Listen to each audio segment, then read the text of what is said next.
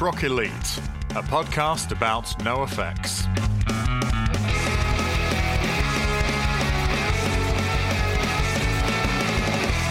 It's Punk Rock Elite podcast back again. I'm with Red Redmond today. Hello, how are you? I'm okay. I'm Eddie French, the other one off of it. Well, it's that time of year again. Christmas has come early because Slammy D. Oh, yeah. S-Dunks. S-Dunks 7. S-Dunks 7. Ain't no party like an S-Dunks party. Have announced their lineup for Hatfield and Leeds. And we have announced that we are officially old. I mean, they did the announcing for us, but that's okay because I slept funny and therefore can't move my shoulders. No, that isn't actually true, but it could be true. We are very, very old because I looked through... we're recording this on Thursday. I think this was announced yesterday, wasn't it? Yes. Yeah, I believe so, yeah. So this is a less than 24-hour long time we've had to sit with the news of the Slam Dunk Music Festival. The closest the UK comes to punk. No, that's not. That's maybe in excess. No, there isn't. We've got Manchester Punk Festival for our generation. That's fine. And I was about to say, there's also Rebellion, and I wonder, we should do a comparison when the lineup for Rebellion comes out. I mean, I don't know, it may already be out, but would we rather go to Slammy D or Rebellion? I think that'd be an interesting question for us because I think we're right in the middle of those two demographics. Well, the lineup, early confirmation of 2024 at Rebellion. I've got that up. Mm. Oh. So even that, it has piqued my interest more than Slam Dunk. I thought the same. Just a cursory glance has led me to believe that. Let me get this up as well.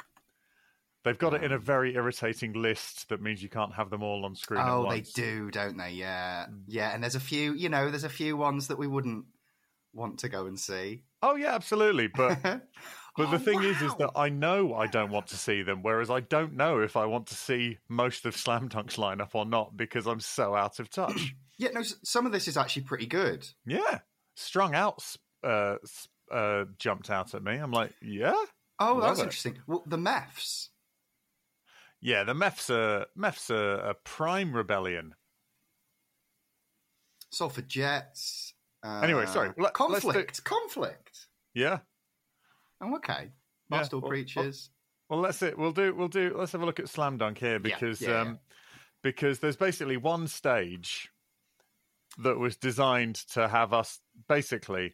They want the children to leave their parents in one tent to grumble with the other olds while they run off and watch bands like We the Kings, who I've never heard of. No, and Slam Dunk's always been like that for me. Like, there's always been, the side stage where I spend all of my day. Like, previously it has been the Punk in Drublic stage. Yes. Headlined by NoFX and booked by NoFX. So I've spent a lot of time there. The problem with that stage is... post Punk and Drublic stage, so now they sort of book a stage that is adjacent to that, but it isn't called the Punk and Drublic stage, and it doesn't really feature majoritively fat rec acts. But the problem with that stage now is it's become a little bit of a low-key ska stage. Right. And well, I like some of the ska, a big Mad Caddies fan, sure. The lead singer's politics aside. And I believe they're returning for Slam Dunk. They are. I mean, that's the thing is that we've got what looks like 4 stages. Yeah. One of which is aimed at people like us. But I have heard of most of the bands on the... and these are the only ones that have been announced yet. There's still plenty more to come. So this is like the preliminary lineup. So... Yeah, so you've got Yumi at 6, All American Rejects, Boys Like Girls, We the Kings, and is it Head Automatica or Automatia? Oh, Automatica. Automatica, That's an interesting booking. Yes, well, it's Daryl from Glassjaw, isn't it? Yes, of course, yeah. Would have loved to have seen Glassjaw on there, but maybe they're a bit too hardcore for Slammy D. They have played some stuff recently, haven't they? Glassjaw, have they like headlined a stage at Download or something? I saw them. They did a tour. They toured the UK maybe 10 or 12 years ago, because I saw them in Manchester with Pulled Apart by Horses supported them. And you know how the singer was like really straight edge? Yeah. He's pulled a bit of a fat Mike in that he started doing drugs, and now all of his in-between song talk was about how much he liked drugs. Fair. It was, it was fine. They were good though, but I really love that Everything You Ever Wanted to Know About Silence. That album I really, really like. I mean, the lyrics are super, super adolescent-y, pretty misogynist in their own way, but luckily they're mainly screamed, so you can't hear them properly. But I understand he was hurting, which doesn't excuse it, but the music's fucking stunning. Then they've got I Prevail, Funeral for a Friend, Asking Alexandria, and Set It Off. Sure. I mean, and all of these names, apart from We the Kings and I Prevail, I'm sort of very comfortable that I've heard and would understand in context what they were. That shifts very much when we get to Water Parks Play P-A-L-A-Y-E, Playa Royale, Pale Waves, Bob Vylan, who I fucking love. Yeah, Bob Vylan's great. Like, that's the only, like, is that on the main stage? I don't know. This looks like it might be on, like, the second stage. Oh, Sure. they're color-coded in the poster. So there's, like, two red, two with sort of red borders, two with sort of yellowy borders, and one with blue borders. So, Rory, don't know who that is, and RTO. Oh, I know. Rory's like big on TikTok. Oh, well, I mean, you wouldn't enjoy Rory. Fair enough. Thank you. I'll tick that off the list already. The Wonder Years, who I've heard of. Mom Jeans, who I think are a fat band. Oh, okay. Or maybe they're Epitaph. But anyway, and there's LS Dunes, but they have done their logo so it looks like US bombs. Which is funny. La Dispuete, One Step Closer. And then we get to the stage designed for us, where we get the Interrupters, Goldfinger, Pennywise, Bouncing Souls, the Selector, the Skints, and Mad Caddies. It's oh man, like, I mean, the thing is, the bands that I want to see there, I have seen. Yes, I mean, the thing is, that's 4.5 ska bands. Exactly right, and then Pennywise in the middle. So, I mean, if we're calling Goldfinger halfway, with they're ska punk. Yeah, same as Interrupters, I'd say. Oh well, maybe. All right, then in that case, we'll call it 4 in total. I always think of the Interrupters as being more ska, but I mean, you've got the Selector, you've got ska royalty in there. That's not to be sniffed at. No, not at all. And hey, I saw the Selector earlier this year. They supported Blur at Wembley, and they were incredible. They're great. I don't really see why they're on that lineup. Like, no, and they would make more sense at Rebellion. Yes, I mean, mainly because I saw a thing the other day saying Pauline Black of the Selector turned 70. I'm like, yep, that's who they're giving us.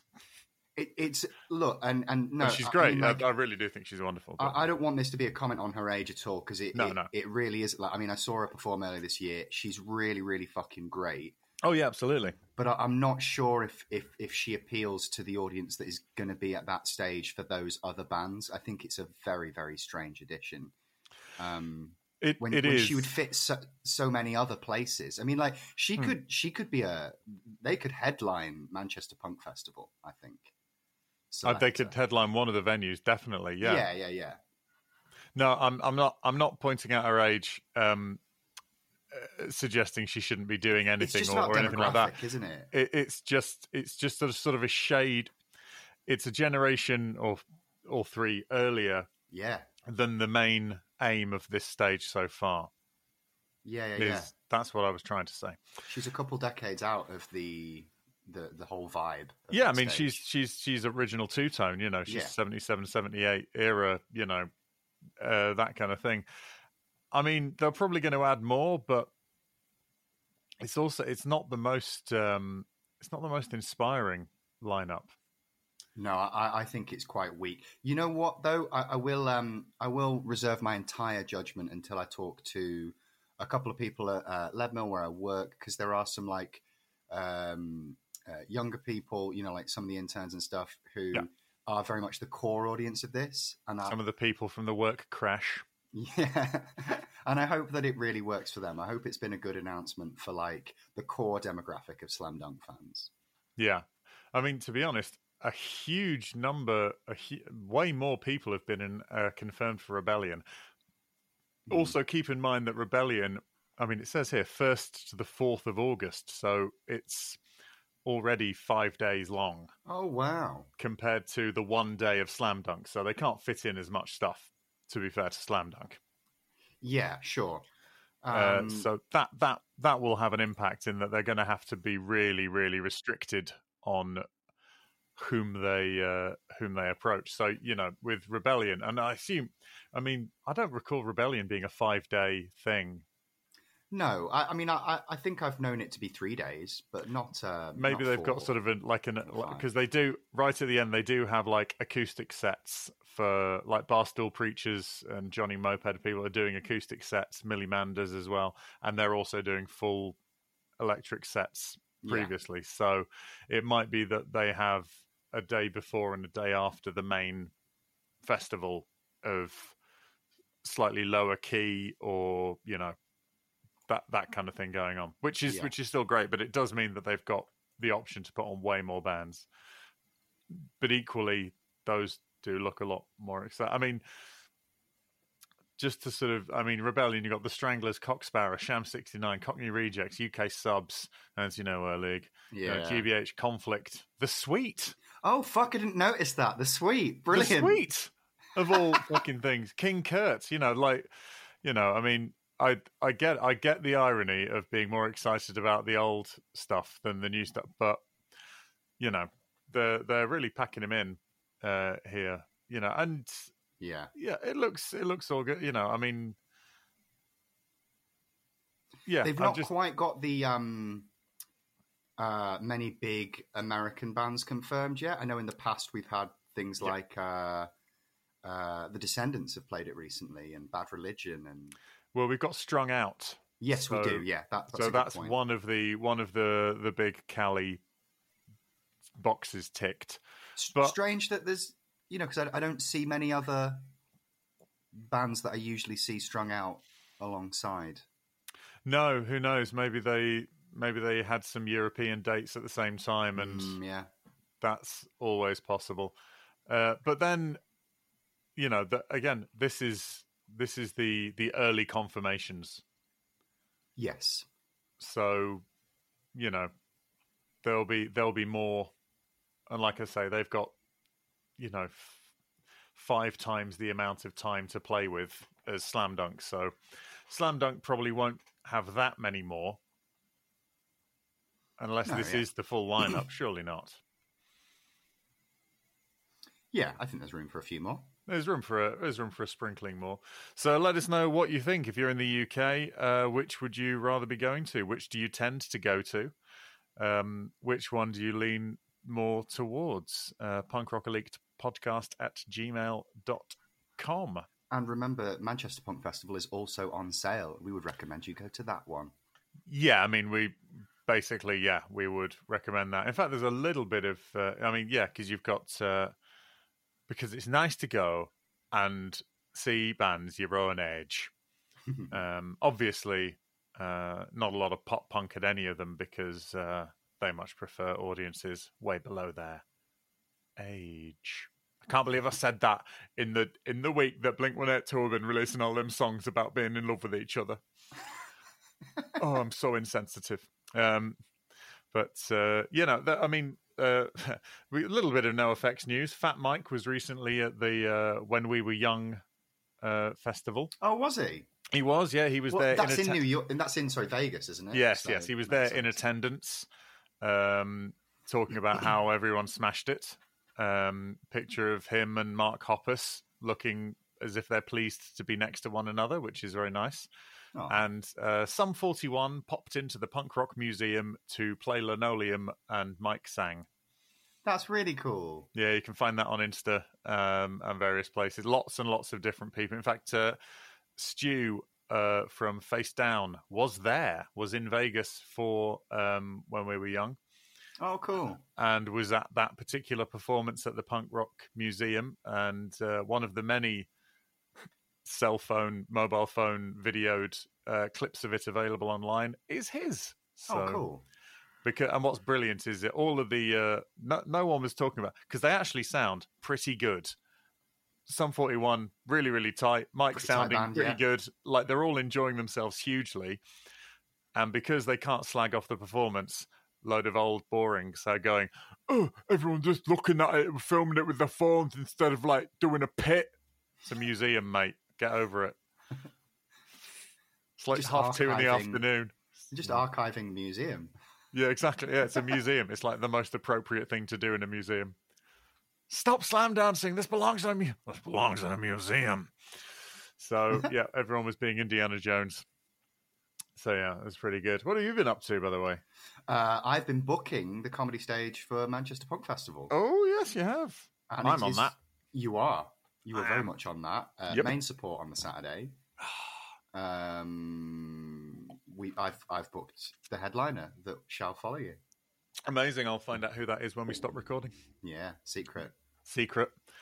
But good. Just look, all the listeners know just how entertaining I am.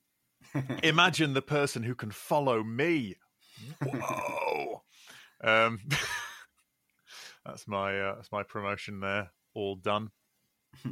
Yeah, that's great. I'm very, very pleased to hear that, because it's always a wonderful thing. And we'll both be. Are you going to be there for the whole weekend? I'm going to try to be. Yes, I'm pretty confident I'll be there for the whole weekend. I may even find an Airbnb. Ooh. To cut down on the old drivings, which is an exciting thing to consider. So yeah, we're going to be, and there'll be I think there's some sort of Punk Rock Elite thing will happen on one of the days, I'm sure. Yes, maybe. Yeah, I need to. We'll be doing something. Yeah. Even if it is just we will be in the same room at the same time, and you can turn up and say hello if that fits your schedule. But we're going to aim for it to be baseline that, and maybe something a shade more structured and interesting if time and scheduling allows. My campaign to have it renamed the Punk Rock Elite Comedy Stage has to this point failed, but I'm not giving up that fight quite so easy. So we'll find out how that goes. But yes, that's good. I've bitten the bullet and announced my 2 appearances at upcoming comedy festivals. Oh, yes, I'm going to be at Leicester Comedy Festival on the 24th of February. Yeah, and Glasgow Comedy Festival on I think it might be the 24th of March. I think I've managed to do 2 24s.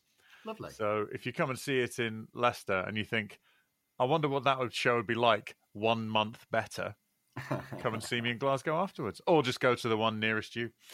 But it's called Poser. You can find it you can just search for it. If you just search for Eddie French Poser Leicester, Eddie French Poser Glasgow, the pages will come up.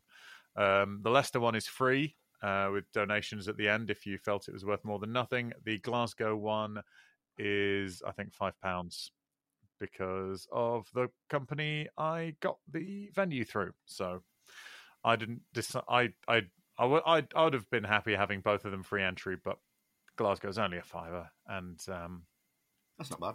No, it's not bad at all. It's on Sauchiehall Street, in the bustling heart of the best Scottish city.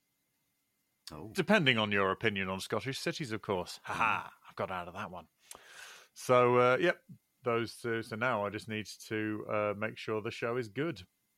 That's the easy bit, right, guys? Anyway, it's admin that's hard. 3 of them today, Red. Absolutely, 3 of them today. So yeah, we've been doing some big chunky boys of the full albums recently, and this week we are doing the Cokie the Clown EP, not to be confused with the Cokie the Clown album, which is a sort of a solo album by Mike. This is the NoFX EP. The Split with the Spits. Yep. Easy for you to say. And the NoFX EP, which is all hardcore covers. So we talk about those for a while. We do indeed. I can't remember what we said because it was a while ago, but I'm sure it was insightful and scintillating. So we'll see you on the outro. See you there.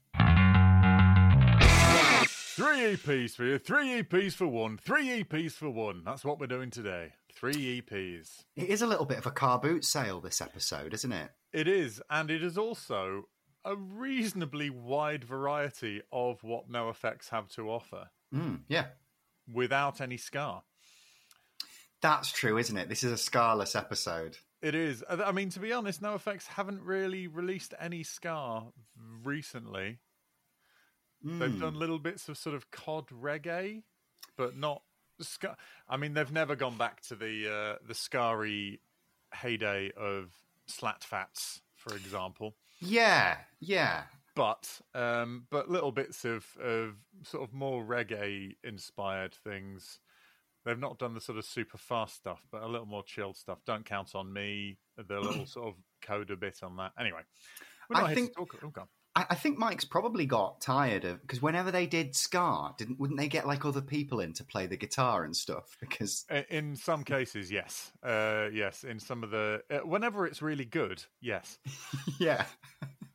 So maybe that was that, or maybe he just wasn't inspired to make that sound. I mean, as we'll see today, when we get to around 2010, 2011, Mike's views, or not his view, his focus seems to go backwards. Yeah. And go back past the 90s, back to the 80s. I think he was looking for somewhere comfortable. And I have my theories as to why, but we'll get to those in due time. So first thing we're looking at is Cokie the Clown, which was released the end of 2009. Yeah, so only like kind of like 6 months after Coaster. Yes, well, it was. I think they were all written and recorded during the Coaster sessions. So yes, any of these songs could have appeared on Coaster. And I understand why they are on this record and not Coaster, because I don't think these would fit on Coaster, really. No, I mean, we've got an acoustic version of a song that was on Coaster. Yeah, and to be fair, I think that's potentially, if I did have to add one of these tracks to Coaster, I think the acoustic version of My Orphan Year to close off the album would have been quite nice. It is a very affecting version. I remember when, around the time Coaster came out, there was a video of Mike singing that version of it. Oh, cool. With just the guitar. I imagine you can find it on YouTube very, very easily. And I remember thinking, oh, shit, this is really good. But that was... but because My Orphan Year... So it was recorded between November 2008 and February 2009. And then they clearly thought, well, these songs are good, but we'll keep them for something else. And then just went, I'll tell you what, we'll put them out as a separate. The CD was Cokie the Clown, and then there was 2 7-inches, Cokie the Clown 7-inch, which was Cokie the Clown, Codependence Day, and Straight Outta Massachusetts. And then the My Orphan Year 7-inch, which was the acoustic version of My Orphan Year and Fermented and Flailing. Yeah. So pretty good for them as like 7 inches. So yeah, what were your general impressions of this EP? I think of the albums we're talking about today, I do think this is my favourite. This is my favourite EP that we're looking at today. I think no it's got spoilers, but I agree. Yeah. I think it's got some really, really strong moments, and I think Cokie the Clown, My Orphan Year, and like the other three are good. Like they're all like decent little album tracks that I wouldn't be annoyed if they appeared on any NoFX album, really.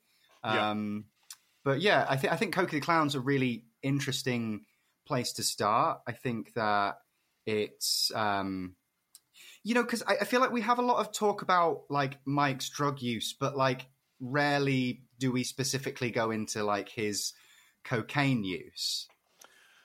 Yes, cocaine is a divisive drug. Absolutely, yeah.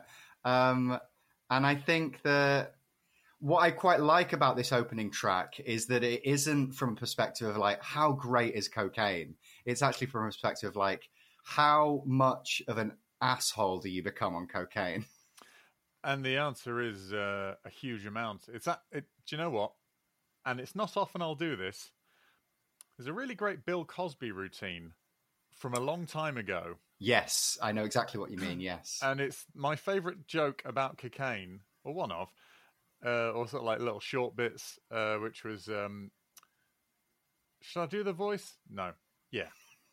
So I asked the man, what's it? No.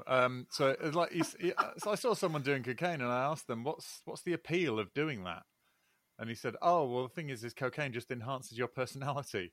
And I said, oh, okay, but what if you're already an asshole? Yeah. And it's which brilliant. Bill Cosby is. And do you know what? Bill Cosby didn't even need cocaine to reach the levels of arseholery that will be spoken about for many years to come. No, he's stuck to other substances, sadly. Yes, but do you know what? He did not imbibe his own prescriptions, Dr. Cosby. Physician, heal thyself. So, yes, this is... I mean, I think that, the cocaine thing is the one that I've always sort of thought cocaine is a bit rock starry. But I think I've heard a lot of people say they use cocaine because if you do some cocaine, it means you can carry on drinking. Yes, yeah. It sort of gives you, it takes away any of that fatigue you get from being drunk or what have you. Sure, fine. How about don't be a fanny with booze? Ever thought of that? Anyway. I actually, I kind of found out that I had ADHD through cocaine. So, lots of people do actually, yeah. Yeah. Or amphetamines. So if you're, and I don't know if this ever happened to listeners, but if you've ever taken like I've probably had cocaine like 5 times. I've never really like bought it, but it's, every now and then it's around and I'll have some.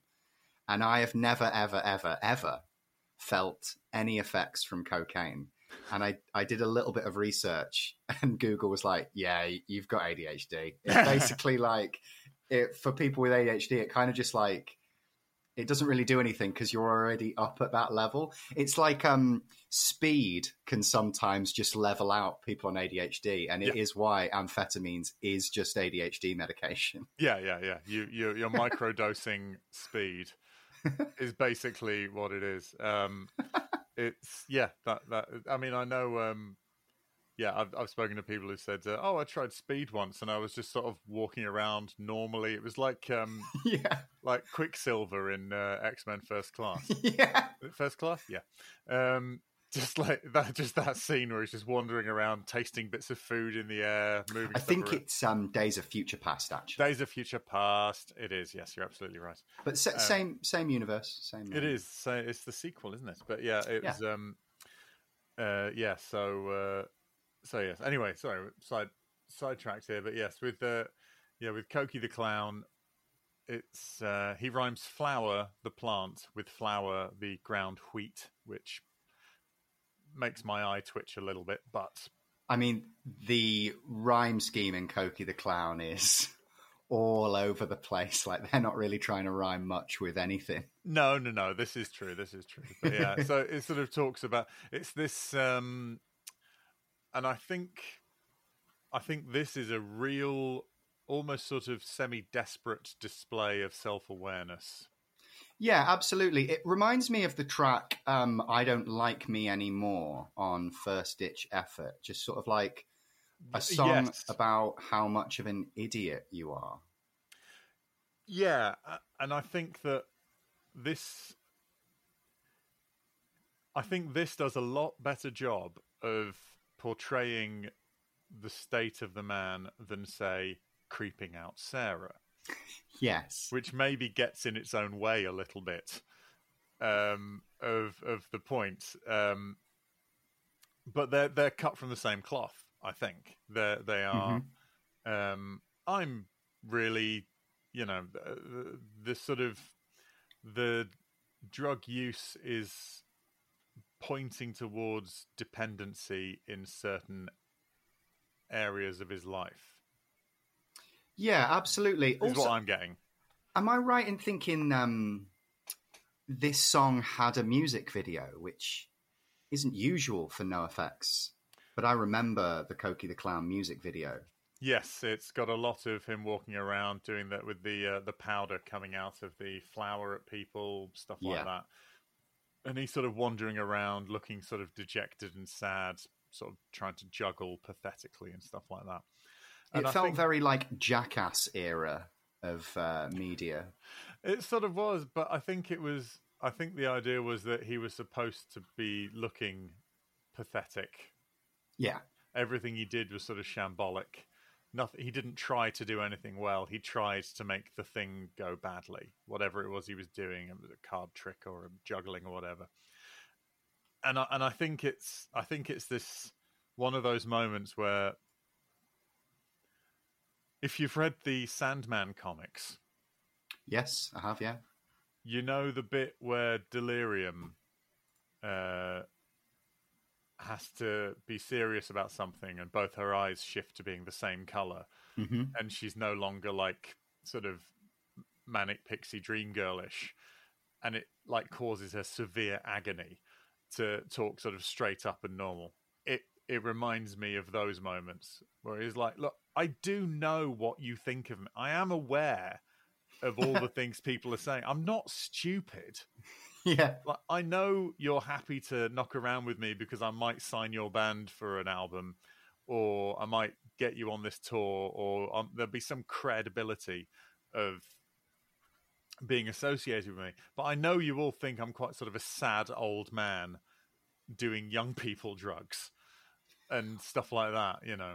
Yeah, definitely. I mean, I feel like this EP, it's kind of like a footnote in like the annals of NoFX. Like, there's some really like interesting, you get like little tidbits of things about the band that they wouldn't necessarily put on their other albums. Like Straight Out of Massachusetts is obviously about him growing up, and I don't know. It's about a time of his life that he rarely seems to put into songs. Like his childhood.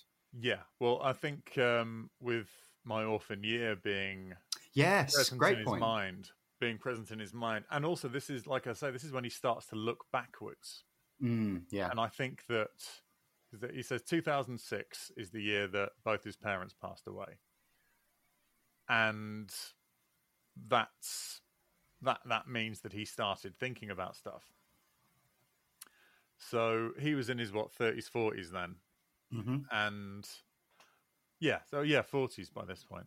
So he's sort of an adult. He's grown up. He's like, okay, I'm pretty much halfway through my life, as one, would anticipate for a wealthy Westerner, or admittedly one who does drugs and other potentially life-limiting activities, but all things considered. And so rather than looking forward, he starts to look backwards, because looking forward, there's less to look at than there is backwards. This is my armchair psychobabble, and I will defend my right to babble it. No, I think you're really onto something. I do think around the coaster, and I would say it's around coaster, maybe I think it kind of starts a little bit with Pump Up the Volume, but I think you're completely right. I think it's kind of like almost the midpoint of their albums anyway, and I think that you're right. I think moving forward he's starting to look back, but if you look at their earlier albums, I think he's very much focused on looking forward. There's a thing about sort of progressing. The sound changes more drastically. The sound is sort of pushing limits and stuff, whereas they're sounding more and more like a band from the 80s. And I think, production-wise, stylistically, they're not using sort of super modern guitar tones. Yeah. They're using much more vintage. I don't want to say vintage, but, slightly closer to classic era, 80s punk tones and stuff like that. And I think that there's a bit of a shift in how they talk about punk rock, because I think in their earlier albums, they're very much talking about punk rock as it was happening, like punk. This is punk rock, and we are doing punk rock. Whereas around here and into their albums in the future, I feel like they start talking about punk rock as something that happened once. Yeah. There's sort of like a looking back on punk rather than it being a present and current thing. I mean, to give away the timeline, it was only yesterday, as of day of recording, that they released the Mike's house demolition video for Derby Crashing Your Party. Yep. And talking about Derby, he talks about the Germs in there. Pardon me. Gigi Allen is referenced in there. There's a lot of talking about old, mainly dead, punk rockers. And there's a feeling you get that sometimes Mike thinks it would be easier if he was a dead punk rocker. But no, do you know what I mean? Sometimes it's not one of those. Going to be careful how I word this. But when people talk about, if you've ever had therapy and they always do a series of questions to make sure that you're not, 10 minutes away from doing something irreversible. A lot of the time you sort of go, well, no, I'm not thinking about doing anything irreversible. But were that to happen to me just coincidentally, I don't know that I'd be that upset about the thought of it.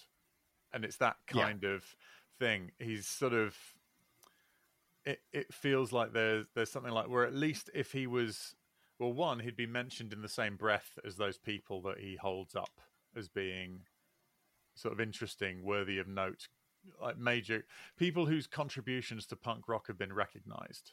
Yeah. And I think that sometimes because he's Fat Mike or Cokie the Clown, just some, goofy guy who's just always been there. And it's like, oh, that's just Mike. Bad Religion are considered geniuses because, they've got a professor, a literal professor singing their songs, and they've got members of Black Flag in there and stuff like that. It's like, and NoFX have just sort of he might feel like they're considered also Rans in a way, because they're not considered the virtuosos that Lagwagon are. They don't have the sort of hardcore militant fan base that maybe a Propagandy has, or all these kind of things. And they're sort of, I don't know, I'm projecting a lot here. I'm not projecting, but I'm assuming a lot here. I don't know. Does any of that even make any sense? Yeah, no, absolutely. I think that's quite interesting. And I don't know him personally, but I assume Mike's mental health is actually pretty good at the moment. Like, he seems to be quite an accepting person, which I think is vital to like a very healthy mental health, is to be sort of like accepting of things. And I do think that he's accepting of his old age, and I think he's accepting of, NoFX drawing a close to at least their like live performances. He seems to have a very healthy view of it all. And I think that's great, because I think, particularly around this point in their career, I feel like it could have gone another way. Oh, it absolutely could. And I'm so happy that NoFX are who they are now, because I think that, that they could have just fucked it all up. Oh, at any step it could have gone, but I think he can be quite singular in his area of concentration. Whatever he's doing will take his full attention. Yeah. I also think that as I understand it from interviews I've seen with him, he's spoken about how he's only been depressed once or something like that. But basically, when he was not, he doesn't like suffer depression. He's not someone who has that. But he said that it was sort of notable when he was doing drugs when he wasn't on tour. Yeah. That was because he was depressed. And some of that was, I think some of it was to do with his divorce, his second divorce from Soma Snake Oil. I think his musical got sort of derailed, and I think, and there was obviously there was bits of pandemic and the cancellation of NoFX when after all that stuff. So there's been these times, and he's like, I just didn't work it out. I was sad about it, and so what I did was I was doing. He was also doing like prescription like opioids. Fentanyl-y kind of things. I don't know if it was that specifically, but the ones which are arguably more dangerous than the recreational drugs, and that was the point when so he's like, right, so knowing that I was doing those drugs because I was depressed, and that was the problem. Doing drugs when I'm happy it doesn't exacerbate anything, and it's sort of, this was when he was like, well, I only do drugs when I'm on tour, and they tour very rarely, so it was just a fun thing to do. But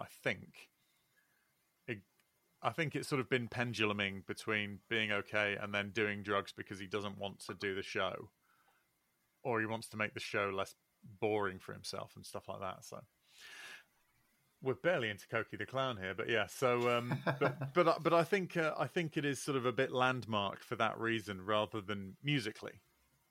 Yeah, although musically it's interesting, particularly the opening track. I think it has a strange time signature to it. Obviously, it's just like drifting between those two chords, but with like quite an unusual, like Sandin's drumming in the background feels a little bit unusual.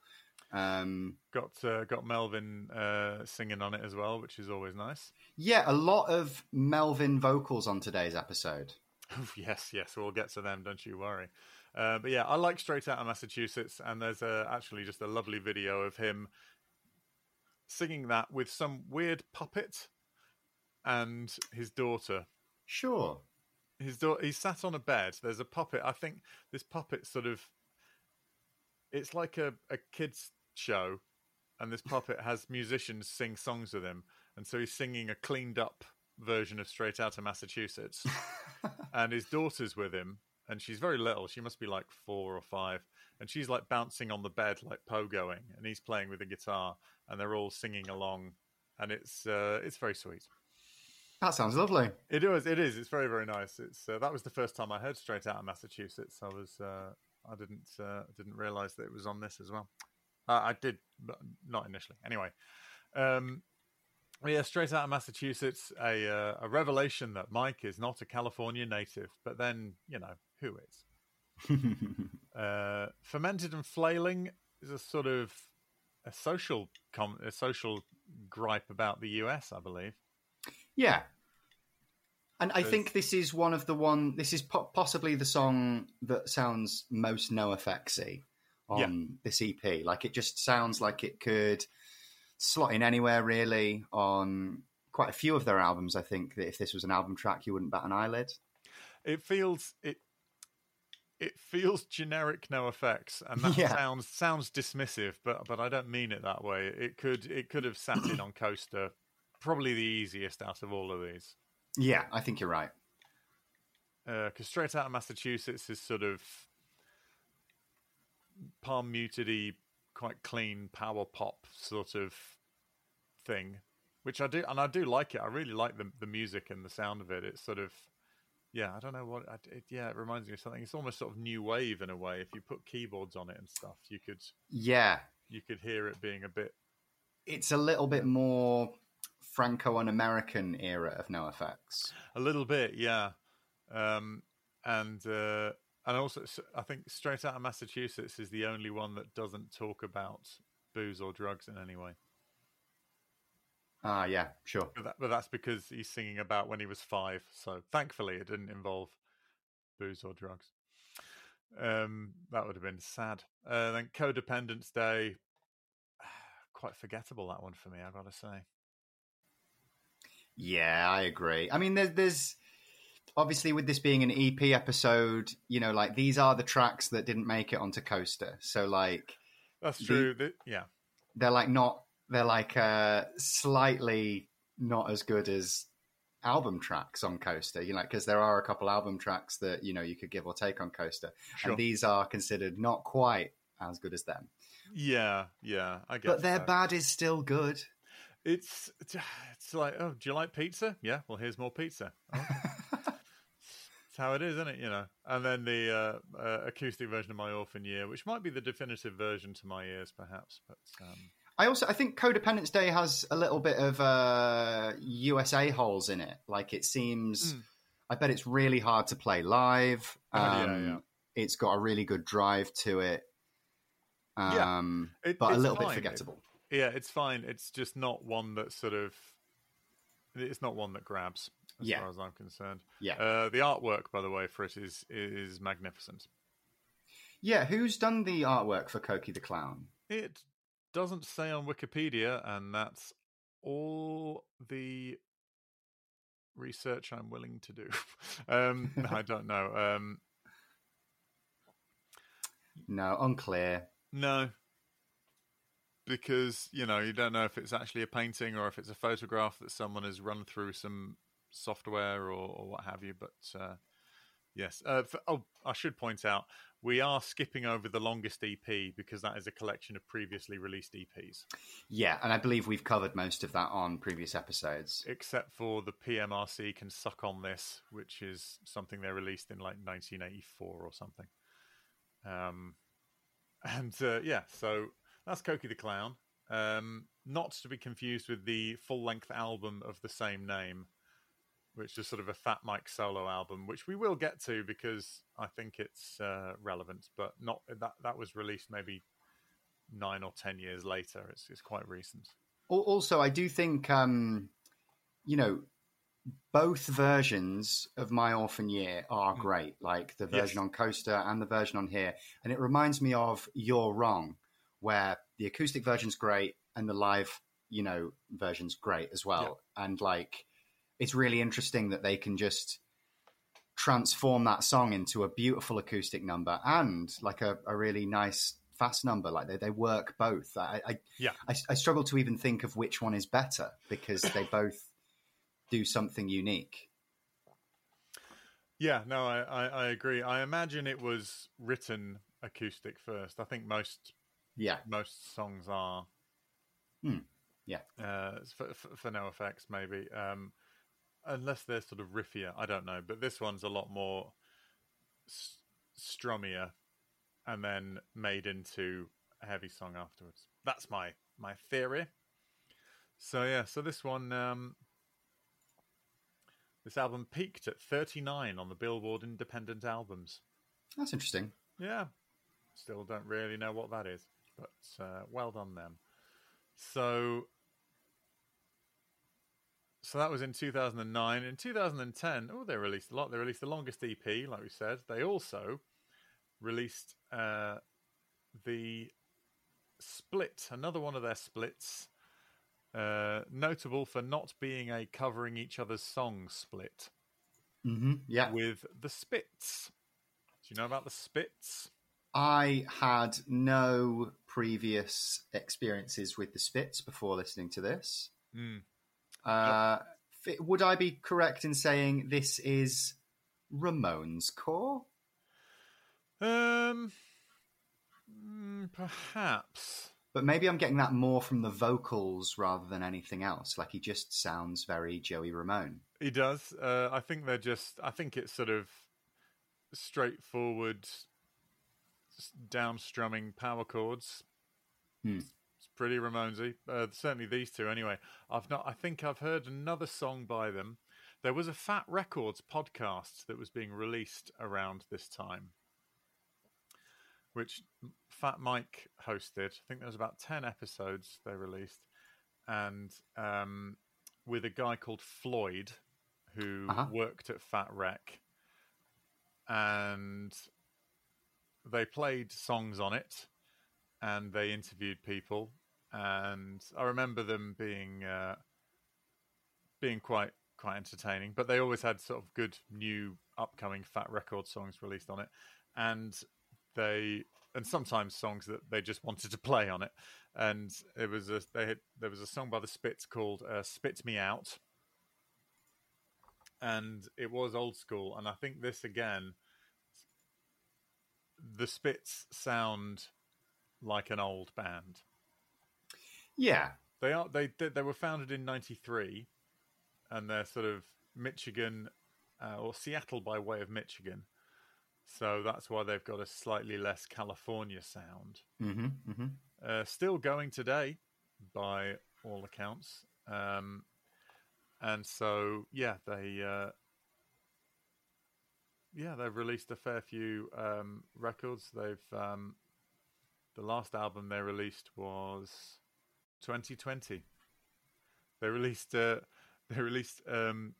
Spits number 5. They just named their album's numbers. Spits 5, 2012. Spits 6, 2020.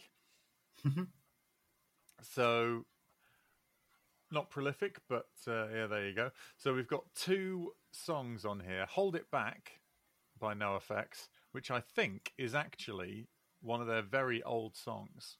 Ah, okay, yeah, that makes sense. That they've revisited for this. And Teenage Existentialist. Yeah, I prefer Teenage Existentialist. That's because it wasn't written in the 80s. Is my theory. Hold It Back. Hold It Back has got vibe in spades. It's got beer bong vibes in spades. Yeah. Yes, that's true. But it's vibe over good for me. Teenage Existentialist is my favourite of the NoFX ones on here. Yeah, I mean, like, I'll admit, like, this EP is probably my least favorite. No, it definitely is my least favourite of the 3 that we're talking about today. Same. I'd love to know why NoFX choose to do the splits that they do, because, you know, obviously we've spoken about NoFX's split with Rancid, and you're like, Of course, that makes perfect sense. Yeah. Brilliant. But then I'm kind of thinking, like, right, so when are you going to do like a split with Bad Religion? When are you going to do a split with Lagwagon, Less Than Jake? I don't know. But then you end up getting, you know, like a split with the Spits and a split with Frank Turner. Both great artists, have nothing against them at all. But they just seem like odd choices, and I'd love to know what led to those choices. Well, certainly in the inlay for the Rancid split they did, I think they were approached and someone said, do you want to do a split with Lagwagon? It was BYO Records, the Youth Brigade. Yes. And Mike said, I think we're too sonically similar for that to be interesting. And I can kind of see the argument for that, but come on, Bad Religion? Yeah, I mean, Fat Mike would argue that, you know, they've been Bad Religion-y. That's one of their main influences. Yeah. And also Lagwagon have got a couple of old members of Rich Kids on LSD, which is one of the other massive influences on NoFX. So it might be that... but there's so many to choose from. I mean, come on, Against Me? Like, I mean, sick of it all? Yeah, I think there are bands with less of a fat sound, fat sound, would make a lot of sense. I think it would be Blink-182. I think it would be but yeah, so I think, I don't know, I think Mike gets little sort of what's the word? He gets little sort of obsessions. And that is with particular bands. He was championing Randy, the Swedish band. Yeah, which we love. Absolutely adore Randy. For a couple of years. Put out one of their albums. Put out Randy the Band. even though he much preferred the album they released not on Fat, which was Human Atom Bombs. I love both of those records. And he appeared on one of their songs. He did guest vocals on a song called Beware. And he was just talking about Randy. And I think if timings had been different, there could have been a NoFX Randy split. Yeah, absolutely. It just so happened that it happened to be the Spits. And then he heard the Spits and went, I love this. This is incredible. He was, so I think that that's a part of it. And I think they have a sound that reminds him. This is a super nostalgic period of Mike's life, because the Cokie the Clown content, the Spits sounding the way they do, the fact that NoFX are bringing back a song from a million years ago cover, and then the EP, which we'll be talking about after this one, we've got a real rose-tinted NoFX period right now. I have a little bit of a theory as well. I think that following Coaster, there were some criticisms of, the band sounding a little bit more, mainstream than usual. I think that Coaster is one of their more palatable albums to like a mainstream audience. Yeah. And I think that these 3 EPs that we're talking about today is Mike trying to claw back his punk credentials by going like, oh no, I am also still a fan of big, silly, loud, aggressive hardcore. Maybe. I don't know if that would have been a conscious thing. Yeah. But it could have been. Like I say, I don't know him. It's entirely plausible, but I think he was seeking refuge. I think that they just didn't want to appear as, NoFX have polished their sound now. I think they're kind of going like, oh no, we still do this, and we're still very much interested in this, and this is what we've come from, and perhaps, yeah. Please don't expect us to just polish ourselves into, something less unique and interesting than we have been in the past. It could be that. There's also the distinct possibility that that Mike seems to get bored quite easily. And I think that it's very possible that having done a sort of more accessible or more polished, less rough thing for a while, the pendulum just swung back. Yeah. Because, how it is doing something creative. You see it a lot when with a comedian who's been doing a lot of stuff, maybe political stuff or social stuff, and they've been doing that, and then they go, I don't want to keep on reading the news every 4 minutes and then have to write a new 4 minutes on that 4 minutes just to keep up, and then suddenly go, I'm going to tell stories about my family who are weird, and just go, oh, thank fuck, and enjoy themselves a bit more, or so it could be one of those as well, because you plow a creative furrow too deep and it starts to feel quite oppressive. Yeah, like it could be a palate cleanser for themselves rather than for their audience. No, that's a really good point, actually. Yeah. So, but I mean, it could be a combination of all those things, and I also think people only work out what those things were quite a while after. You can only see that in the rearview mirror. Yeah. When you're in the middle of it, you don't. It's very rare someone goes, I have taken the decision to do this, and then set about it. It generally just comes quite naturally, I guess. Yeah. So what did you reckon to the Spits songs? We got Wait and Get Our Kicks. I will be honest, like they kind of blend into one for me. Yeah. They're I don't know, because I don't want to in any way insult the Spits. Look, music is subjective. Like this isn't necessarily my jam, but like I don't think that this lacks talent or intrigue. Like I think they're clearly a very good band. I didn't hate it by any stretch. No, absolutely not. I didn't hate it. I just struggle to like get into it because it does, to me, and this is just my opinion, it feels derivative of, you know, earlier punk, and I struggle to hear a unique voice through it. Keep in mind, we don't have the nostalgia for the era of punk that the Spits are sort of connecting to. Yeah, and also, and I think a big part of the struggle of bands like the Spits is, I bet they're amazing live, and I think that they've probably got like a really great live show and a great connection with their audience. But I don't think stuff like that always comes across on a record, and unfortunately, all we have are these two songs and their raw kinetic energy, which they might display on stage. Like, we unfortunately don't get that here. Absolutely. And also, we've only got 2 songs of theirs. We don't really get a broader context of what this band is. It reminds me a lot of a band called Ceremony, who have like a little bit of a nostalgic sound, you know, very clearly very like Joy Division influenced,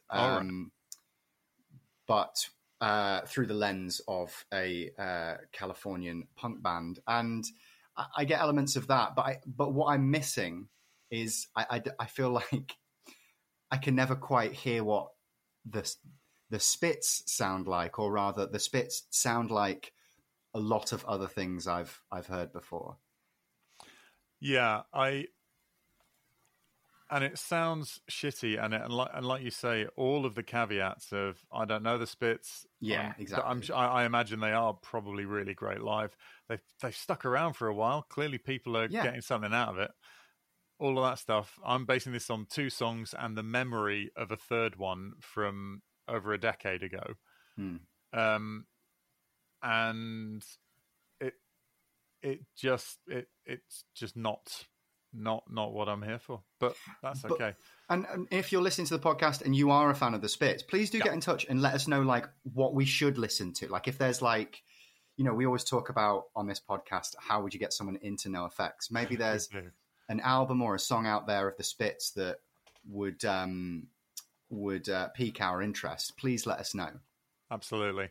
I will just make a one last point, which is the front cover of the Split EP is the NoFX logo and the Spits logo cut out of a white powder on a mirror with a razor blade. Lovely. 2 very strong themes running through this episode. Why isn't punk like it used to be? And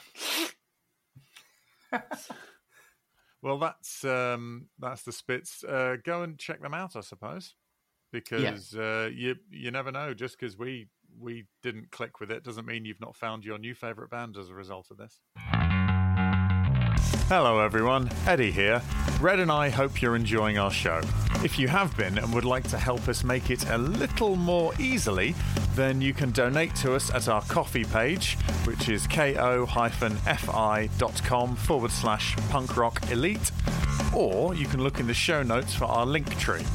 If you can't help us financially, we totally understand, but would love it if you spread the word to other people who would like this podcast. We thank you for your continued support. We massively appreciate it. Back to the show. Finally, we enter 2011.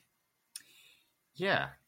The only thing that NoFX release in 2011, on the 2nd of August, it's just had its birthday, not long, is an EP called NoFX. Yeah, self-titled. Well, not the self-entitled album. But that actually is the next thing they released. Yeah. But rather just a self-titled EP. And I do not think for a minute it's a coincidence that they released a self-titled EP and their next album is called Self-Entitled. Yeah. Definitely that is connected. But yeah, they're having a little bit of fun there. They are, yep, absolutely. It is well, let me see, what is it? 9 songs, one of which is an original NoFX song. Mm-hmm. Everything else is a cover of hardcore songs from the 80s. Were you familiar with any of these songs before this album? I certainly wasn't, Red. I think I'd heard Friend or Foe, but I might have heard that one, but I cannot guarantee it, so I'll say no. Yeah, me neither. So it's it was released on 7-inch and 12-inch picture discs. No difference in the track listing. Mm-hmm. They actually announced the idea in 2009 before they released Coaster. Yeah. So, and it was going to originally be a 10-inch vinyl. He's obsessed with 10-inch vinyls. It's like Bottles to the Ground only do 10-inch vinyl releases. Anyway, this one, it feels like it's made the same way as the Surfer and Fuck the Kids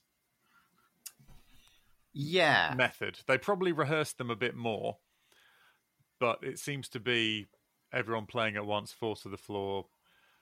Sort of they flow into one another quite nicely, all that kind of thing.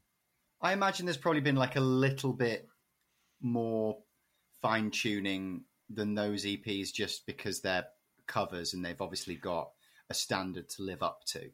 Yeah, no, absolutely. But yeah, there was apparently very little. There were no song titles or writing credits on the album, and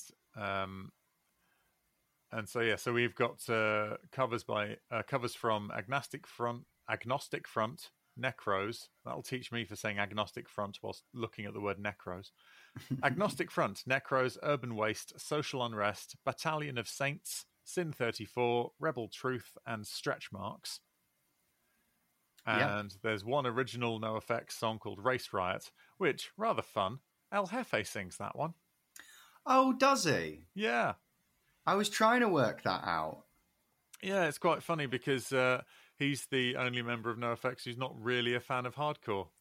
I was going to say, like, I'd love to know how much El Jefe enjoyed recording this album, because it's not necessarily the music that he chooses to make. It's not, but I seem to recall from the book he said that he enjoyed the challenge of learning how to play punk rock guitar, because the timings and the sort of strumming patterns and stuff are quite different to most other forms of music that he's familiar with. Yeah. So it could have been that, but also, you know, it's better than working in an office, so maybe that was it. But yeah, so what was your general impression of this? I think this is really interesting. I think the main standout element of this EP is the Melvin sings basically all of the songs. Yes, he does. He does vocals on all of the songs, but he's lead vocals on most of them.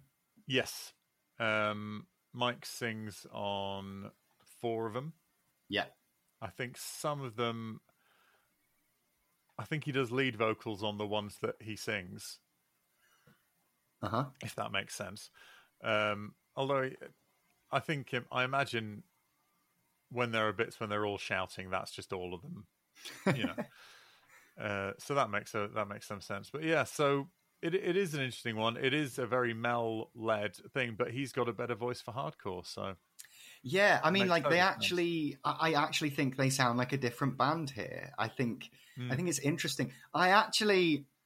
And I understand why, like, because obviously, like, you wouldn't sell anywhere near as many records if you did what I'm about to suggest, but I would love them to have released this under a different name and kind of pretend to be a different band, because they do sound entirely different with Melvin leading the vocals here. I think people would have clocked the voice of Melvin and gone, "Is that? Oh yeah, is that a side project or something?" You know, the people would have been suspicious. Oh yeah, but I imagine, you know, it's been released as NoFX to sell the albums, because if you're going to call it something else, it's just not going to sell anywhere near the same quantity. Yeah, but I wonder if that was ever floated as an idea.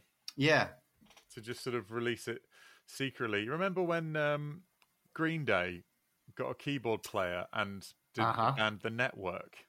Well, I think they've done that a few times. One of my exes was a huge Green Day fan, and she had an album by like Foxtrot something, and that was like them doing like a bit more of like a rockabilly thing. Oh, right. Yeah, I mean, I think they've done that a few times. And yeah, you know, other bands have done things similar. Because what would have been cool, like they could have released the EP under a different name, and then they could have toured this album under a different name, doing like shitty little clubs or something. Yeah, I think they could have done that in the 90s.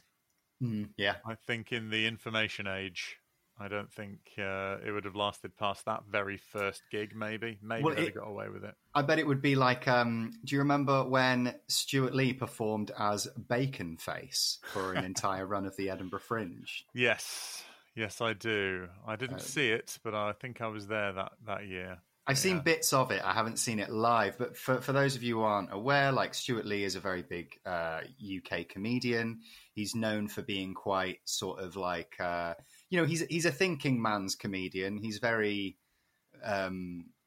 he's a very wordy comedian. And he dissects the performance that he's giving while he's doing it, and that is equally a part of the performance. It's way better than I just made it sound. It's very subversive. But one year for the Edinburgh Fringe, he invented a Canadian comedian, got a lot of like comedian friends of his to like, oh yeah, no, whenever we're over in Canada, we love watching Bacon Face. He's like, you know, the pinnacle of like alternative comedy from like the deep Canadian comedy circuit. Yeah, and the idea that he saw it when he first went over to Canada in like the 1980s. Yes, this guy's just been plugging away, and he wore like a Mexican wrestler's mask with bacon just attached to it, just raw bacon hanging down over it, and his catchphrase was "It's all bacon." And he'd do this sort of slow, monotonous, weird stuff. And Stuart Lee would be like, well, no, this year I think part of it was because previously Eddie Izzard had like really bigged up Trevor Noah. Before Trevor Noah was this international superstar, he was obviously knocking around South Africa, doing all right down there. And Eddie Izzard took it upon herself to sort of become this ambassador, wanting to sort of really big up international comedians, people from... Because everyone knows, you know, I think her idea was everyone knows that, you know, the UK, North America, Australia, and New Zealand, like the English-speaking Western world, the global North... We know that comedy comes from there, but what about these other places? Oh, look, a South African, you know, mixed race, heritage, all that kind of stuff. Oh, we need to be looking at people like this. And fuck me, I bet Trevor sends her a Christmas card every year because it certainly helped out. Well, she supposedly funded like her run of, his run of the Edinburgh Fringe. Like, oh yeah.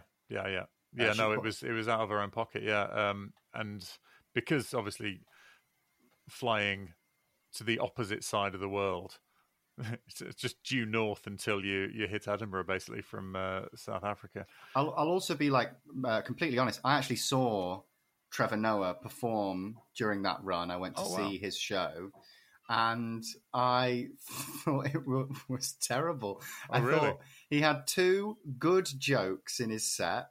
And they were both jokes I had heard before. And one of them, like he even did the famous joke that Phil Lynott said in an interview once, what does it feel like to be black and Irish? Yeah. It's like a pint of Guinness. Yeah. That actually appeared in his show, and he passed it off as if it was his own joke. And it was like the biggest laugh of the show. And I was just sat there like, this man is a charlatan and a liar. Wow, I didn't know that. But the reason we went on that tangent there is because I think Stuart Lee saw that and probably thought, why on earth would you do that with a real comedian. That's not funny. Yeah. With a pretend one. And yeah. so I've only just put that together, actually. I thought that the timelines probably do work out there. Yeah, I think you might be onto something, actually. So, and I think also, Stuart Lee did it, but I think also there were rumours that other people were also playing Baconface on occasion so that Stuart Lee could be seen in the same room as him. Like someone said that Simon Munnery and also Richard Herring had done the routine. Or had like appeared as a spot, like done spots somewhere so Stuart Lee could be in the same room, and people were like, no, it's not Stuart Lee, actually. It's not. Even though it wow, very clearly that's clever. Yeah. It was that sort of Andy Kaufman thing. It's that character he played, the like the talent agent guy. Anyway, yes. But yes, I think a not FX band would have been kind of fun, but I think this is partially a love letter to the hardcore stuff that Mike really loves, and also a sort of a little flag in the ground saying we are a hardcore band. Just because hardcore's been a term stolen by heavy metal doesn't mean that we're not still a hardcore punk band, because we're fast. They're a melodic hardcore band, but before that there was hardcore. Yeah. And I have to say, whilst I like a lot of these songs and some of the bands that I like Battalion of Saints quite a lot, and I've heard some Necro stuff that I enjoy. For me, this era of punk is not my favourite. And once it becomes sort of melodic hardcore, that's when I start to get quite excited by it. Yeah, I agree. And that's just me. If this is your shit, or if the bands that they're covering are your shit, I totally get it, because there is something there. But I think these are bands where you kind of fall in love with them live, and you buy the records because they don't play every day. Does that make sense? Yeah, absolutely. No. Yeah, because I think that there are some bands where you buy the record and you go, they've not captured it. The lightning is still out of the bottle. But this is reminding me of that band that I saw. And yeah, and now it seems that bands sort of maybe play a bit less. You don't fall in love with them live in the same way that you do these days, maybe. I think, and also because every bedroom guitarist has got the capacity to record their own album, without putting their pants on, means that people are putting out full albums before they've done 9 gigs. It's very true. My hand formed a fist and I was looking for a cloud to shake it at, but I'm not gonna, because record your music, make it, do what you need to do. But I think that there is a certain era of music where you don't look, sometimes when you're listening to something new and you go, oh my God, this is incredible. And you sort of look directly at the speaker that it's coming out of.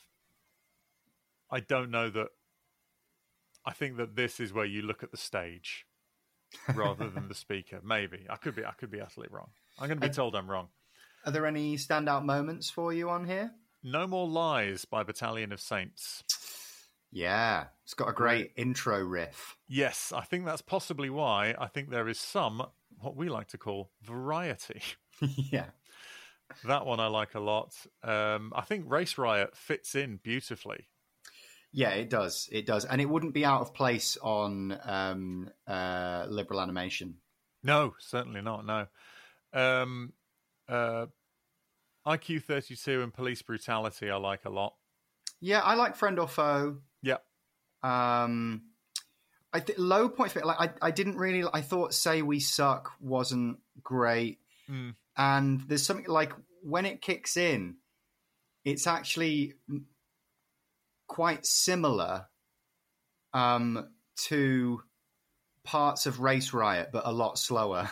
Yeah, and it almost feels like Race Riot because it's such a short song as well. They've just gone into like a bit of a breakdown in the middle of the song.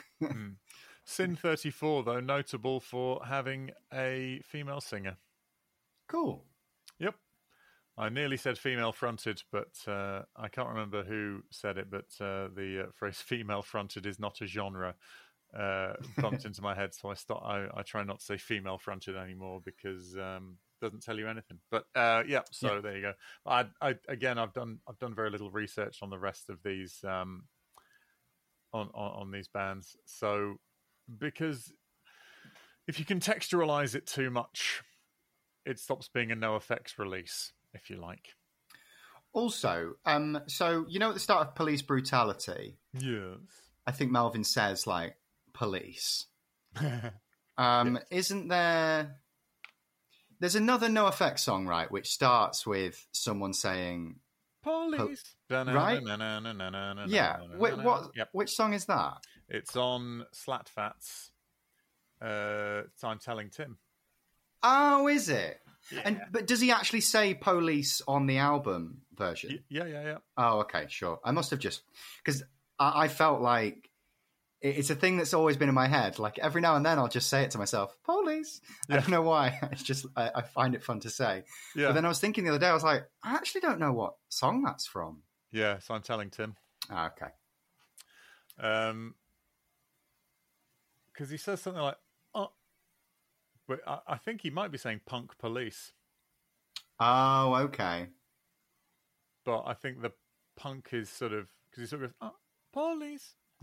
There's this little noise beforehand. It's a bit like... Do you know what it reminds me of? It reminds me of the beginning of Like a Prayer where Madonna just goes, God. It's such an unnatural way to say that word. Well, Melvin is punk's Madonna. Well, yeah, I mean, we're not here to state the fucking obvious, Red. He is the material girl of our dreams. Yeah, so that's my... If Madonna... You know like how Madonna reinvents herself? Imagine if every time she reinvented herself, she was still wearing no shirt and had dreadlocks. That's Melvin. Yeah, absolutely. Yeah, reinvention. Sometimes, long trousers. Rarely. Yeah. But hair getting slowly grayer. Yeah, absolutely. I think and occasionally blue. Yeah, it's a strong look. But yeah, well, I don't think NoFX was one of the bands Madonna approached during the heyday of punk rock because she was trying to sign punk bands. Oh, really? Yeah, she tried to sign Rancid. She sent them. She took Rancid out to lunch. What?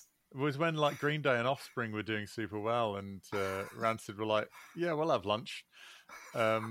She sent them. I want to know everything about this. I want to know where they had lunch. I want to know what Matty Freeman ordered. I need to know everything about that. I imagine Matt Freeman sort of looked at the menu and just went, "Steak." I don't know why. I like to think that. It's he is like one of the Muppets, isn't he? He's got he is, but so wonderfully. If he turned out, imagine how different Electric Mayhem would be if he was on the bass. I've just decided I need to see Rancid as Muppets. I think they've all got Muppet-like qualities. Oh well, there's the Fat Mike Muppets from the A Fat Wreck documentary. Oh, great! Yeah, on the documentary A Fat Wreck made by an Australian filmmaker. I've seen it. In fact, I saw it at Manchester Punk Festival a couple of years ago. But I don't remember the puppet, unfortunately. There are some sequences where they use a Fat Mike Muppet puppet to illustrate some of the longer interview bits. It's great. I would recommend that to anyone who hasn't seen it. The Fat Wreck documentary is fantastic. Absolutely. We may well look at that as a bonus episode or something like that. There are some things that are sort of tangential to NoFX that we will probably look at some point, including things like Home Street Home, the musical and stuff like that. They're not NoFX projects, but they are directly related to NoFX. So we'll have a look at those. Well, where was I going? Oh, yeah. So, Madonna was looking to sign... Lots of labels were looking to sign punk leaning rock bands after Green Day and Offspring and all that stuff. Apparently, she sent Rancid some proofs from her sex book. So basically sent them nudes in the hope that they'd sign. Yep. I want to accuse you of making all of this up. I know. But I know I can't. No. It's it does sound. But I kept on remembering details and then going, why am I lying to Rat? I'm not lying though. This is all out there. I think Lars Frederiksen spoke about it a couple of times in an interview and stuff. That's crazy. But like most things, if a band, whatever band you were, if you got a message to you saying Madonna wants to take you to lunch, you go, yeah, go on. Yeah, absolutely. Why? Absolutely. Okay. Does she know? Does she know who we are? Did she say that? Maybe she just really wanted to cover Fall Back Down. Oh, this was pre-Fall Back Down. Yeah, imagine that. Madonna could have got all those juicy Pink songs, but instead, we'll never get Madonna's version of Trouble. So there you go. She could have had the most recent Bonk Bonk release as one of hers. I want her to do Arrested in Shanghai. She bloody well would be, mate. Yeah, that would be good. I think Madonna's dance mix of Rats in the Halls, that would be really something. Wow. So, but anyway, NoFX, the EP. Got to admit, it sort of washed over me the first few times. So the more I've listened to it, the more I have been enjoying it. But yeah, no, I think it's good. Like I do think it offers something. Like I know we've said this a lot about NoFX, but one of the things, like the joys of NoFX, and I think the reason why they've been going around for so long and they have the legacy that they have, is because they are willing to just completely, U-turn on what they're currently doing with their sound and just look at something completely different. I mean, like I'm thinking, suddenly coming out with The Decline, which is an 18-minute song, they love to break the formula and do something unexpected, and they've certainly done that here. Yeah. And if you are a NoFX fan, there's something here for you. If you're interested in deep dives into the band and what they're capable of, even on the fringes of what their creativity comes up with, I think this is good. It's worth a listen. Absolutely. Because I totally understand if this is one that's passed you by. Yeah, I think they did it on purpose to pass people by. Yeah. Because it was only available on vinyl for ages. Mm-hmm. And then I think you can get it digital. I think you can get everything digitally now. But, I think they like that scarcity, that rarity, because it's exciting for them as likes vinyl. What you were saying about Left Turns and stuff, their Frank Turner split was released while they were working on single and double album. Wow, really? They put those two on pause to do the Frank Turner split. They work hard for aging punks, don't they? Yeah, and also if you listen to the Frank Turner, the NoFX songs on the Frank Turner split, they do not sound like single and double album. They sound like a much earlier NoFX. Mm. So I don't know if that was the sort of. But it meant that it pushed back single and double album by like a year. Easy. Right. Because they just didn't want to just keep on releasing stuff, because presumably when you release stuff, you've got to promote it and you can't dump all that money at once. You've got to spread it out. Yeah. But, very, very strange. But yeah, I think this is a... Part of it, I think, is a love letter.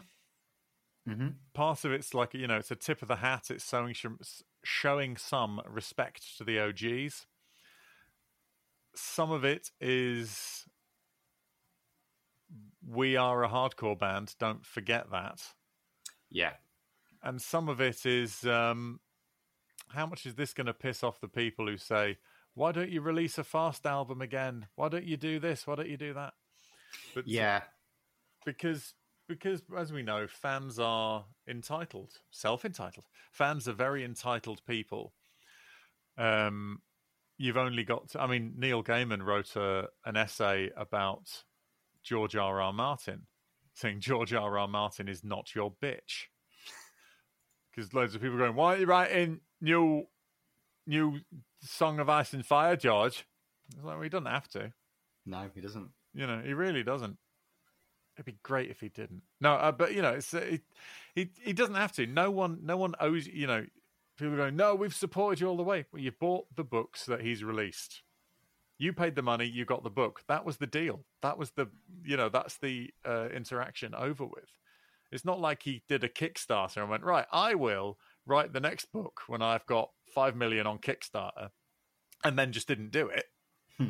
you know, he'll do, you know, and I think there is a certain entitlement from people who sort of go, well, I think you should release Slatfats style albums again. You should release White Trash style albums again.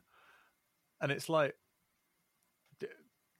if you get bands who do that, everything starts to sound the same and a bit shit. If you get bands who are releasing, any artist who's doing what they actually want to do, it'll be much more worthwhile listening to than if it's shit they feel they should, or all the rest of it. So yeah, no, I think you're really onto something there, and I think it's clever, really, because as we mentioned earlier, NoFX at this point are kind of like looking back on what they've done in the past, but they aren't doing the easy thing on looking back at, well, what was our most popular thing that we did in the 90s or whatever? Let's just recreate that. They're actually looking further back at stuff that isn't as popular, and they're like, well, let's do that. Let's do our early hardcore days again. And I think that's an interesting choice. Yeah, absolutely. And I think it's also sort of, I mean, if they actually put the list on there, it reads like a list of recommendations of bands to get into. Yeah. But it also doesn't do the work for you. It makes you do the work like you used to have to. Yeah. It's like being given an unlabeled cassette that someone taped for you and going, what's that song that starts down? You know, you want to know, don't you? It's like they've not written out the track listing for you. And I think it's almost like, you know how these days people go, don't buy people things for their birthday, buy them an experience. Yeah. This, if you're being very generous, could be considered one of those. This is like NoFX giving you a blank tape or an unlabeled tape and going, these songs are ace. Yeah, it is. Yeah, you're right.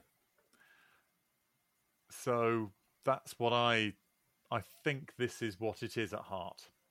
Absolutely. And once again, if you have any particular experiences of this album or any recommendations from the bands that are covered here, please do get in touch with us. Yes. punkrockelitepodcast@gmail.com. Or maybe if you've just not heard this at all as well, like, because I imagine this is one that a lot of people will have missed out. Will have gone, I'll maybe get to that one later. Yeah. Because, yeah. And also, it was the only thing they released in 2011. So if you were jonesing for some NoFX, you literally got 50 seconds of new NoFX. Yeah, of course.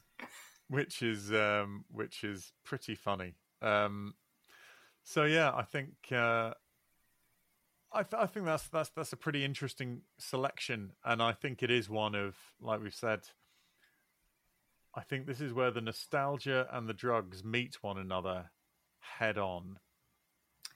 And it's very interesting because, in a way, when you talk about NoFX, as of the time of recording, the drug use present in NoFX's history, which for a long time was nothing to do with Mike,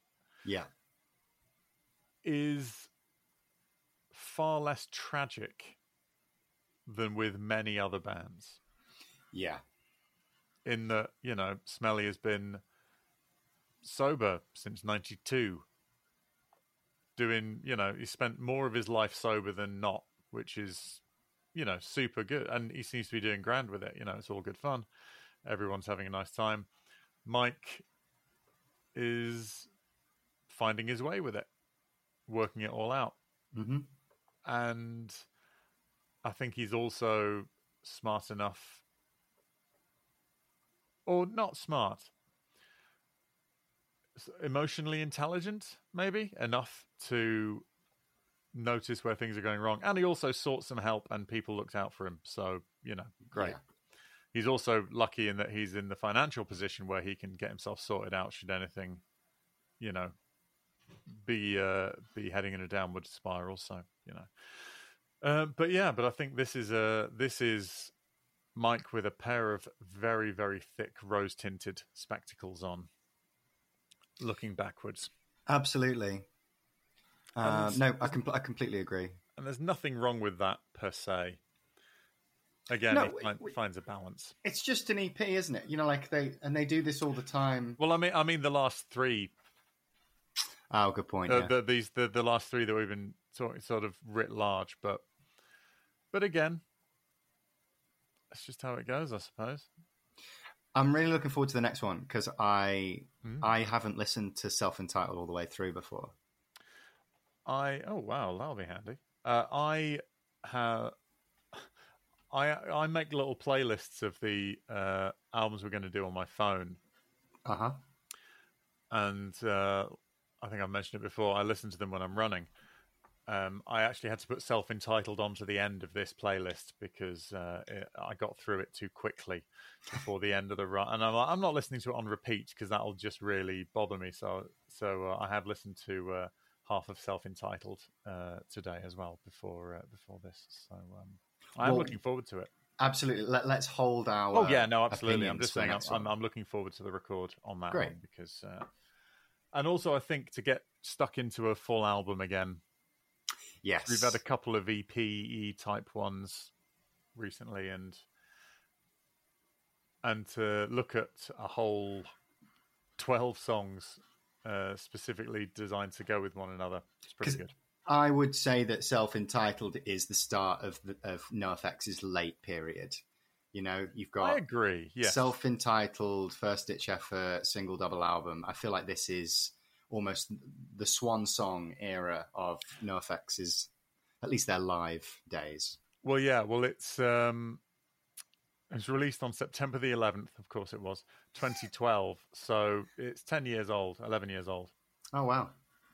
So it's about 11 years old, and so that means we've got the last 10 years of their 40 years. So yeah, I'd say that's the winter, isn't it? Yeah. Cool. Well, thank you very much, Red. We should probably bounce out into the outro, shouldn't we? Let's. We'll see you there. Told you we'd see you on the outro. Here we are. Hello. Well, that was 3 slabs of NoFX for the price of 1. Yeah, it's something for the more seasoned NoFX veterans. The completest that we have in all of us. Mm-hmm. How complete do you want to be? So yes, no, pretty good, really. No correspondence this week. Not complaining. That's absolutely fine. But if you want to send us some correspondence. Well, didn't I see someone was annoyed that you you were mean to their favourite song on Coaster? Oh, no, you're right. Do you know what? It's because that all happened in... I was looking through messages. This happened in the comments section. So we released Coaster by the time this episode will be out. Eh? Oh, we must have done. Because Coaster they were was talking last week, about mate. it. Yeah. Sure. It's nice to see you've been keeping up. Yes, Highline 69, whose favourite song is "Creeping Out Sarah." No way. Yeah. That's really cool. We found one. Yeah, you found one. Yeah. Is he the reason why they keep playing it live? Maybe he's got. Maybe Highline is just that holds that much sway. Wow. Over NoFX, just drops it in. Yeah. So, a few days ago. I mean, the thing is, I've been pointed out here. I've been called out. You have been singled out there. Ha ha! Eddie really does hate my favourite song, and then a love heart, as if that's going to get you anywhere. I replied, I don't recall Red liking it either, And then, Fair. And then Highline apparently knows you, Red. Oh, okay. Nah, Red knows it's a masterpiece, all in capitals, but is just too nice to admit it. Yeah, that's it. You got me. Yeah. I replied, it's barely even a mantelpiece, but you enjoy yourself. Absolutely. Yeah. No. That's really cool. Yes. What an interesting song to be your favourite song on the album. It's what we wanted, isn't it? Okay. On a previous post about it, this was a post in the run up to it saying, tomorrow we're going to be talking about this. And Highline said, anticipation grows. Will the guys be nice to my favourite song? I said, I think you're fully aware of our dynamic regarding your favourite songs works now. So no, we didn't. But bless your heart, Highline 69. We will always tell you. We will always be very honest about how we feel about certain things. Absolutely, And Creeping Out Sarah is not exempt from that. No one's favourite song is exempt. I mean, I had to sit through Liam talking smack about Laurie Myers, and that's just how it goes sometimes. Sometimes you just got to accept that people are going to feel differently. But there you go. So yes, there was some. Thank you for reminding me of that, Red. Because I before we do these shows, I do sort of go, right, I'll just get that email open, I'll get that thing open, ready, and all stuff. And it was in comments. That's why I completely forgot. Yeah. Never mind. Well, we'll be back next time. We'll be moving as we're doing all the way up to Christmas. We're just doing the reviews. Yeah, absolutely. So I forget which one it is. Coaster. It'll be self-entitled. Oh wow. Yeah. Get ready. Hold on to your hats. Self-entitled, then single album, then double album. No, you're missing First Ditch Effort. Oh, I am. How dare I? I know. And West Coast Wessex. Of course. So we've got way more stuff coming up. So that should see you comfortably through to the festive season. But until then, we'll bid you adieu. punkrockelitespodcast@gmail.com if you've got anything to say. Thanks so much, Red. Thank you, Eddie. Bye-bye. Thank you for listening to Punk Rock Elite. It was a Pick Scraped and Fruitcake co-production by Eddie French and Red Redmond. If you're not following us on Instagram or subscribed to the podcast, please do. The main theme and production was done by Eddie French. Please contact us at punkrockelitepodcast@gmail.com. Thank you.